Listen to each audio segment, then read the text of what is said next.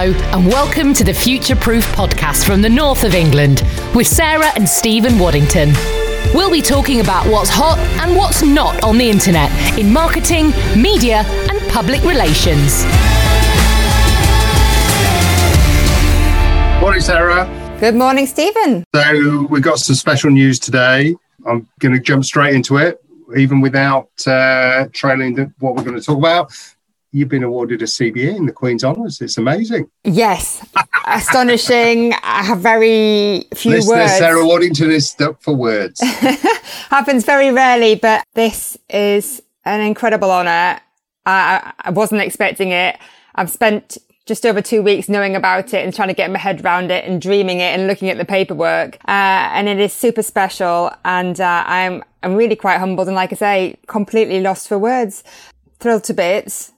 And I'm just very proud, actually, because if I understand rightly, it's in recognition of the voluntary time I've spent in the last 10 to 15 years, both in public relations, but also, in setting up Future Proof, but also doing other work, perhaps for charities like Sunshine Fund, helping with the organ donation change in law. There's been all sorts, but it is very special, and it's actually also quite embarrassing. It's very difficult to now to talk about it without blushing, but maybe I'll get used to that. Listeners, Mrs. Waddington is bright red. I'm not going to let you move on without saying it is absolutely incredible for somebody within the public relations industry to be recognised in this way with a CBE.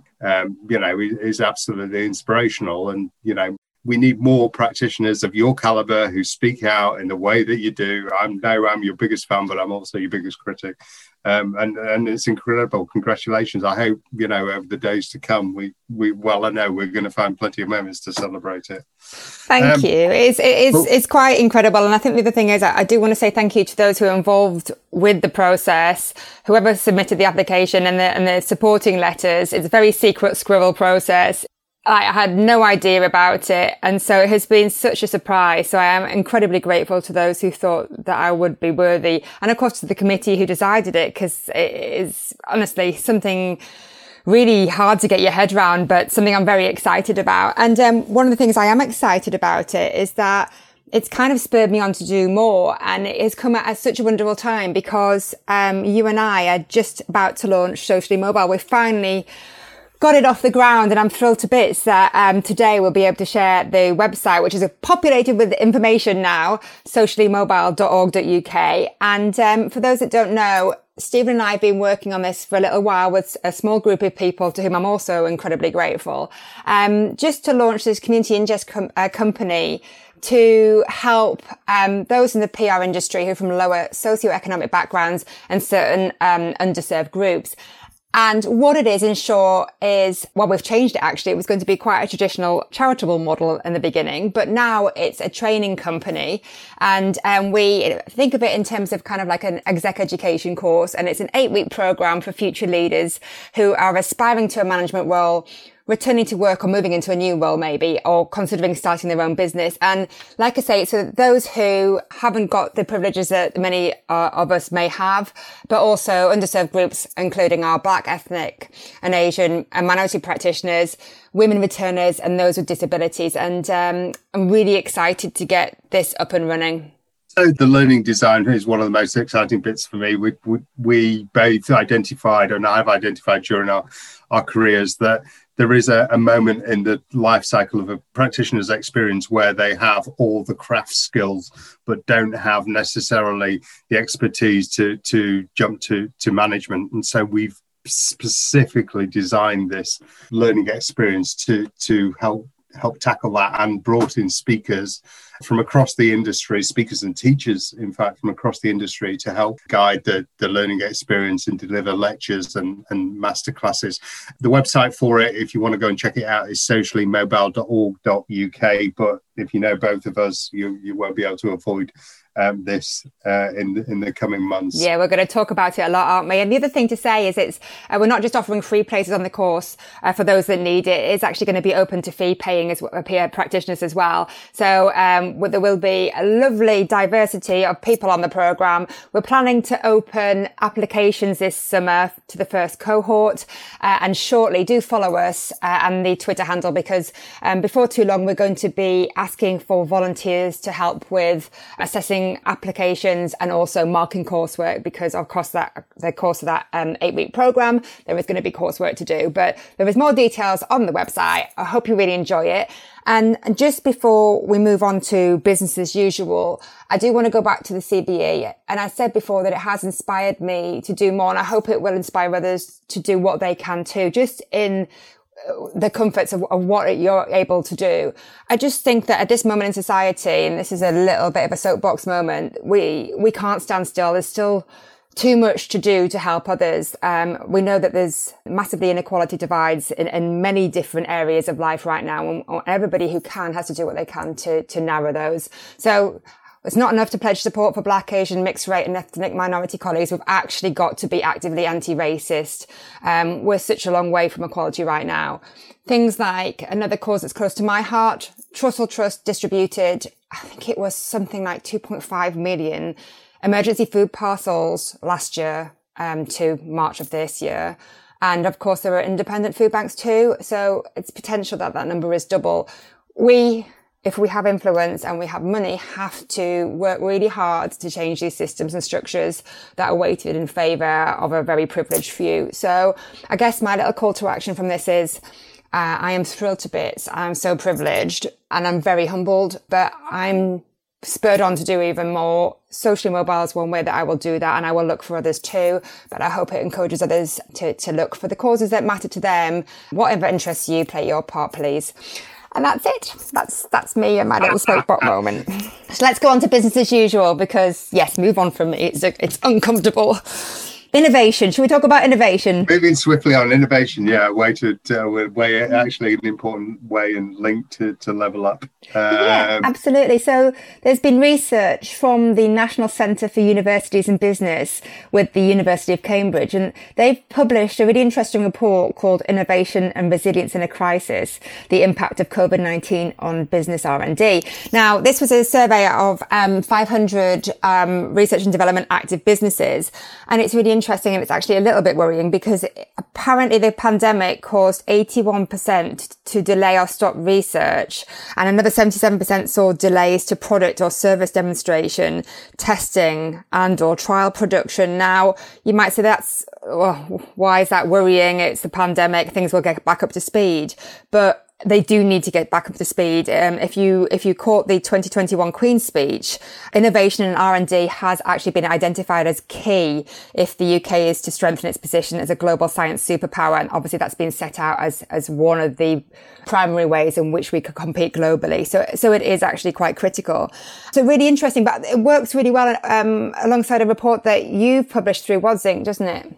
Yes, so this was a couple of weeks ago now, a report we looked at all the agencies that have, and no doubt there's more than 50 that have been started during lockdown over the past 15 months, and looked, and we're trying to spot commonalities. So Sophie Smith at the University of Newcastle has been working on this with me, trying to spot what's been driving this. And the primary driver is we're in lockdown. Individuals have got time to think about their career, their work, their life, and how they fit together. There's also been upheaval with people being put on furlough and redundancies and such like. So that's the intervention. But seeing the response to that, there's been incredible innovation. And so we identified 3 different areas of innovation. People bringing different business models, bringing different propositions and different services to the market. That piece of work you can go and check out on the WADS website, wads.co.uk, and download a copy. And I'd encourage anyone to read it, because it looks specifically about innovation in the PR and comms sector amongst agencies. And to its credit, I think that's going to continue, because since we published the report, more agencies have come forward. We're seeing more agencies launched, and the public relations agency market is alive and very, very vibrant. No, which is great to see. But here's a quick question for you, which I'm just going to chuck at you because it's not on the agenda. Actually, that makes an awful lot of sense, bearing in mind another piece of work that you've just done for an organisation in America, isn't it, where you looked at tech stacks. It seems that actually people are using end-to-end tech stacks now, which has helped them innovate as well. Yeah, so this was PR Council created the equivalent trade association to the PRCA in the US. They worked with 50 of their member agencies and got them to share their tech stacks and invited me to then draw some conclusions out of that. And the fundamental finding was that agencies have used the period of lockdown to completely reinvent their workflow and proposition and their use of tools. So instead of adding tools, to help address a particular requirement within an agency, they've been completely rethought. And that's brought out of two things. It's brought out the fact we're all working virtual. So you need video conferencing, you need virtual platforms, you need messaging and such like. But then also to work effectively, you need to use completely modern systems and tools. So it's been a brilliant moment of intervention as well. Yeah, so you're entirely right. The two pieces of work quite well together. Next on the agenda, I've got 3 words: ban Nigeria Twitter. This is over to you. The Nigerian government banned Twitter on Friday night. So the platform's been removed. Mobile operators and telecom operators have been instructed not to serve it to citizens. Wow. 37 citizens in the country are reliant on Twitter and use it as a means of building community, for information, for connecting with friends, and for working internationally. This received a fair amount of attention in the international press, but also through one of my clients, PHM, who's an agency based in Lagos. We've recognised it's an absolute critical issue that the governments can shut down a platform. This happened because Twitter removed a tweet shared by the president on Friday. BHM are encouraging the government to sit down with Twitter and other key stakeholders, because removing such a substantive part of the social media ecosystem clearly isn't good for dialogue in the public sphere, clearly isn't good for media and democracy, and it has implications for beyond that for the country's reputation and the reputation of Africa. No, absolutely. Wow. Well, that's going to be one worth watching and see what happens next. Okay, let's talk about, actually, this relates to Twitter. Brandwatch Customer Loyalty Report. Really good read. It's worth picking up, actually. It's published in partnership with DWI, and this brings together social data and survey data from both the US and UK. And what they have done is try to understand the key factors that retailers should be aware of in 2021 and beyond. And in this report, there are 2 clear findings. The first is that the volume of social media posts that detracted from top retail brands last year was 20% higher than those that suggested loyalty or advocacy. And what's interesting about that, if you're a retailer and wondering how do you engage successfully and what do customers want? Well, the biggest issue that customers had with brands was related to delivery. And the biggest driver of advocacy, perhaps not surprising, was affordability. So yeah, worth a read if you're a retailer looking at issues and wondering how to solve them, because obviously other people are looking at that too. So it could be really useful to take a look. Just comment on that. As we emerge from lockdown, there's been a huge burst of energy around organisations publishing reports and insight on this incredible period of time, and it does strikes me that it's an incredible time for both disruption and innovation, as you've spoken about already, but also for learning. So we've got Karma published a report on the rollout of the vaccine in 10 markets around the world. Great piece of work. Brilliant piece of work. Leaders that were hesitant led to citizens in markets with not trusting the vaccine. No shit, but it shows the importance of good governance, right? The Ofcom Online Nation report's just been Brandwatch, as you suggest, publishing incredible the ONS Economic Review. That's one you signposted to the me. ONS report, actually, Karen Charter pointed me in that direction, talking about management interventions that have resulted in innovation and growth during this incredible time. So your point is it's a rich time for knowledge and learning. It is. It's also a rich time for bad behaviour. So let's come on to ethics, because I've got 3 stories that I want to highlight just as pretty bad practice. Basically, the first one has been out there a little while now. You may know the story. West Midland Trains sent 2,500 staff an email offering them a bonus. And when they clicked through, it wasn't in fact a bonus. It was basically some kind of lesson and teaching them that fraud can very easily happen. You've got to be very careful with what links you click.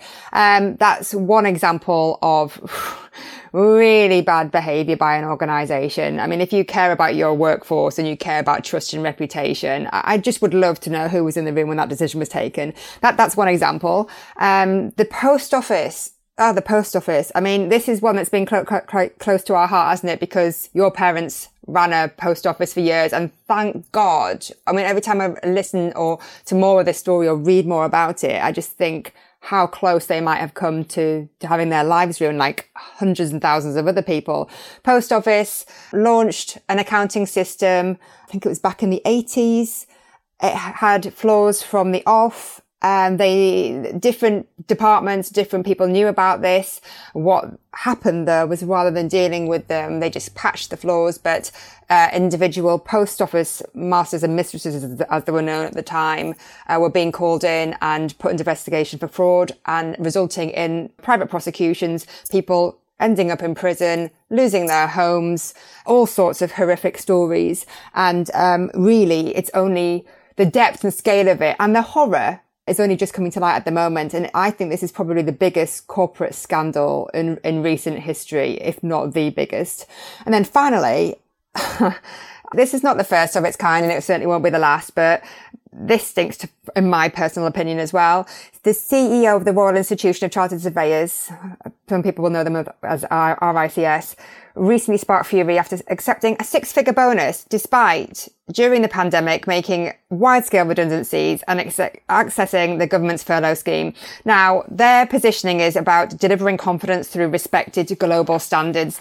I just, again, wonder what they were actually thinking. I appreciate that shareholders have agreements in place, but if your business benefited from a government intervention, I just think the optics of big shareholder payouts is just not a good look. So if you want to look at what the good looks like, Asda, in announcing its last set of results, announced that it was paying back the money it got from the government in terms of interventions.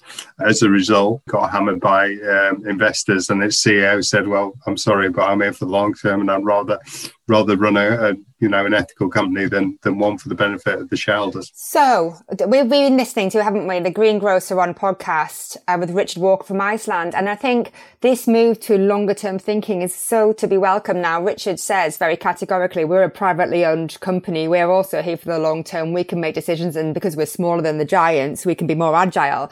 But he talks about the cost and the complexities of making key decisions that are good for the environment. The cucumber metaphor. Go on, you explain it. You love this metaphor. Hit us with it. I just so Richard in the book explains the complexity of global supply chains in the context of a cucumber. You know, it seems madness that we shrink wrap cucumbers, or he says it's madness. It seemed madness to him that Iceland did. Yet, if you don't, then you have issues with how long the shelf life will last, and also with carriage. And, you know, you're offsetting all these complexities of shelf life with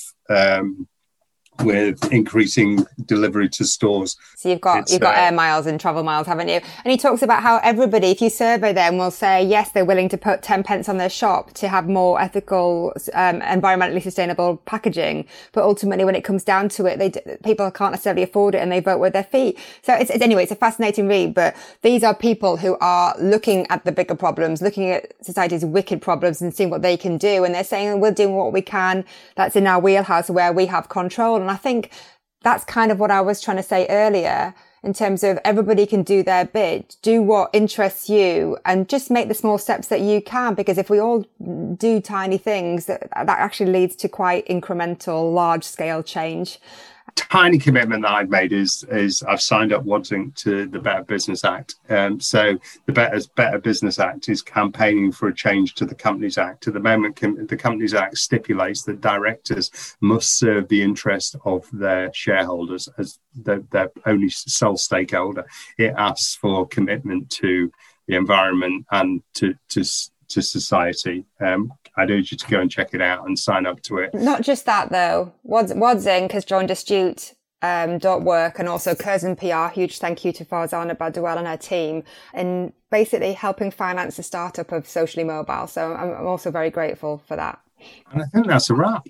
And I think that brings us to the end. It is a wrap. I just wanted to say once more, thank you everybody for their support. Thank you for this wonderful honour. Thank you for continuing to stick by the Future Proof podcast. We hope you're still finding it useful, and we look forward to catching up next time. Thank you for listening to the Future Proof podcast with Sarah and Stephen Waddington. You can follow Sarah on Twitter at Mrs_Wads and Stephen @Wads. For more information about Future Proof, visit futureproofingcoms.co.uk. Until next time, see you on the internet.